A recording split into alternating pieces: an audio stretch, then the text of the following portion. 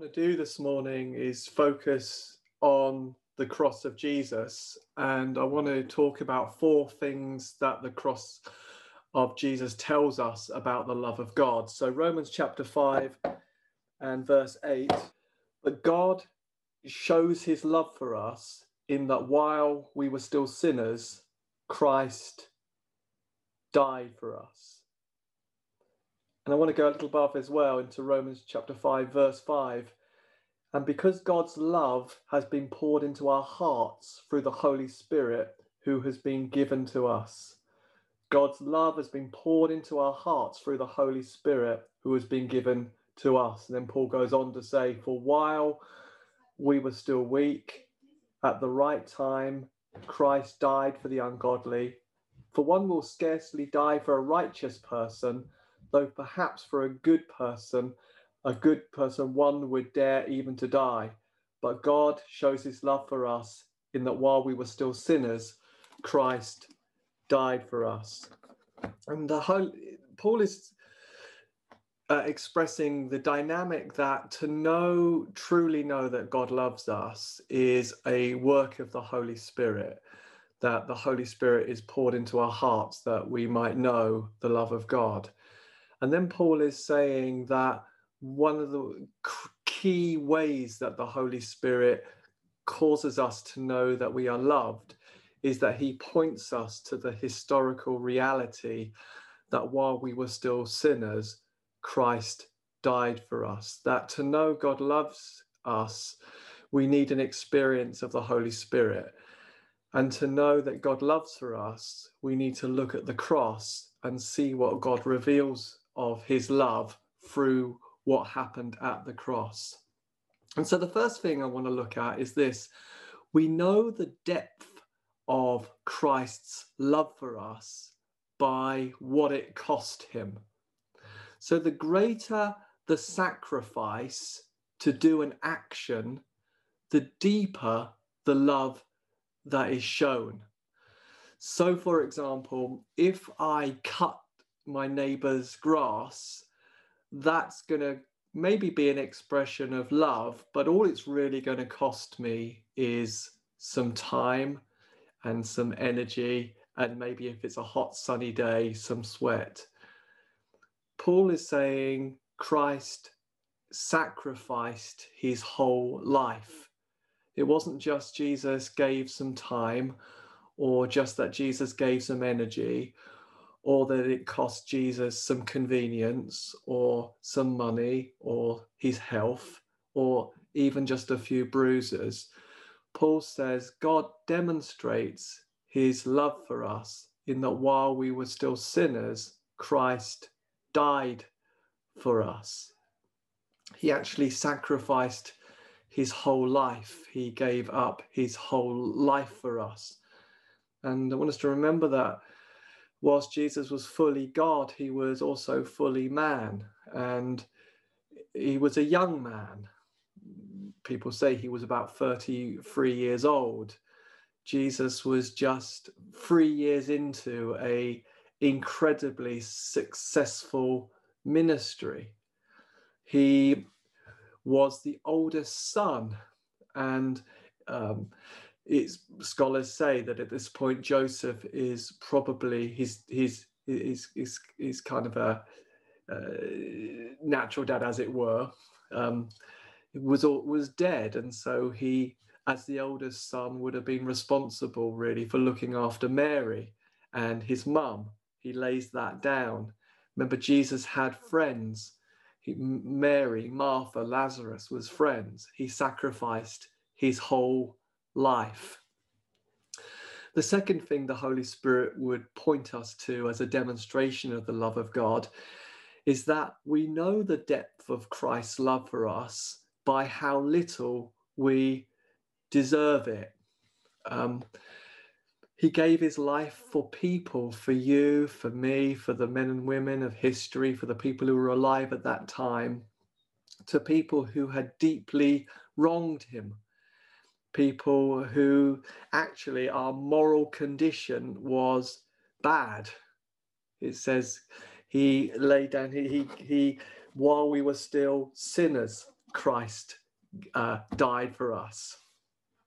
So our moral condition was bad, that he actually chose to love us while we were at our very, very worst.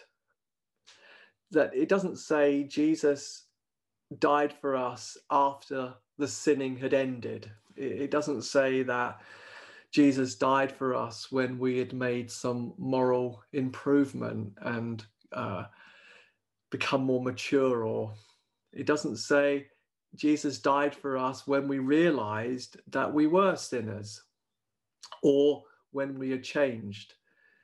God demonstrates his love for us that while we were still sinners, Christ died for us. We were weak, we were sickly, we couldn't do anything about our condition.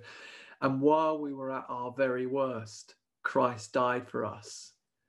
Number 3, we know the depth of Christ's love for us by the priceless benefits we receive because of his love. Now, we often can help one another.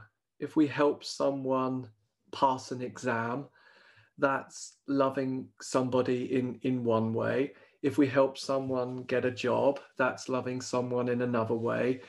If we do practical things for people, that's loving in another way. But the depth of Christ's love, the demonstration of Christ's love, is seen in the priceless, incredibly extravagant benefits we receive because of his love. We could summarize that in, he made us children of God. That's incredible.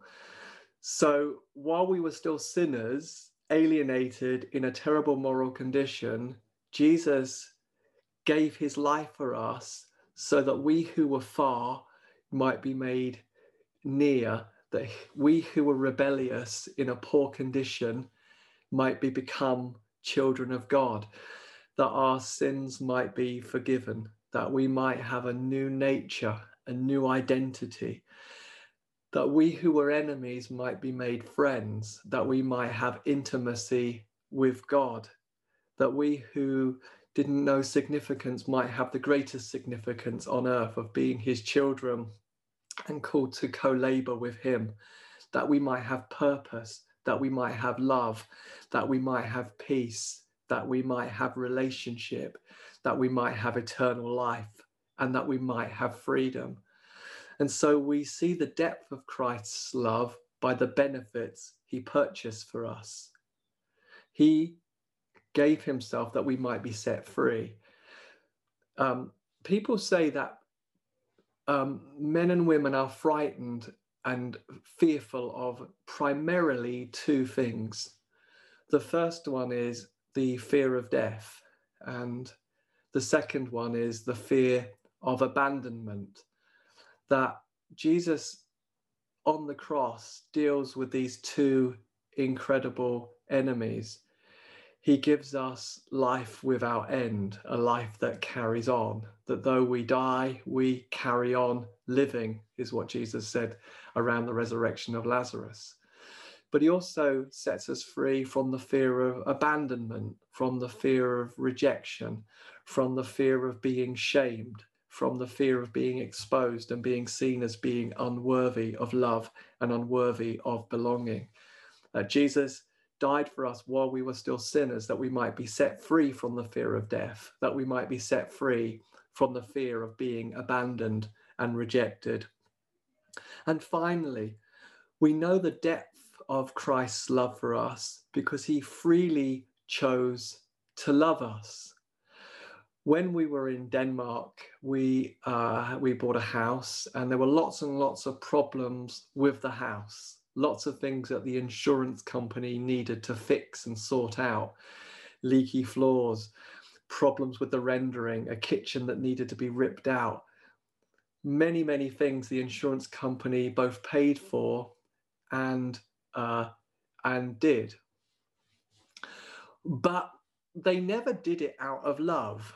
I never once said to Rochelle, wow, doesn't this insurance company love us so well? They're so kind and loving and generous and sacrificial.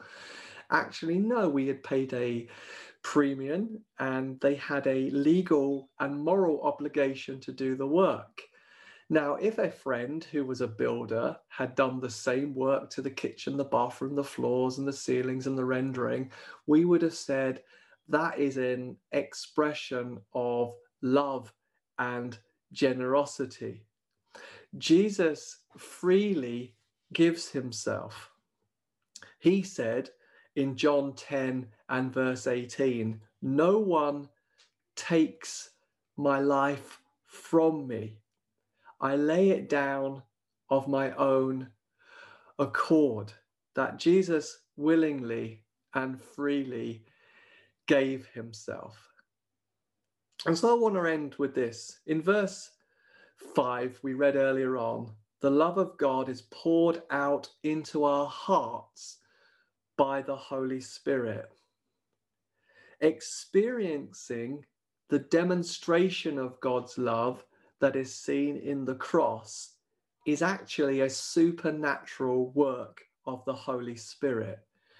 The Holy Spirit is the one who makes Calvary a great demonstration of God's love for us, God's personal love for us. God demonstrates his love for you, that while you were at your worst, Christ died for you. He paid the cost for you and for me when we didn't deserve it. He loved us so much that he wanted us to benefit from all the wonderful riches of being called children of God. And he did it freely for you, and he did it freely for me, willingly, freely, generously, so that Christ wants us to look at the cross and experience this as a demonstration of his love for us, so that the cross would be the place we look to for when we want to overcome the fear of death. And the cross would be the place we look to when we want our hearts to know the peace that we will never be rejected, that we will never be shamed, and that we will never be abandoned. Holy Spirit wants the cross to be a living, breathing revelation in our hearts that you and I are personally, wonderfully, everlastingly loved by God. The love of God is poured out into our hearts by the Holy Spirit.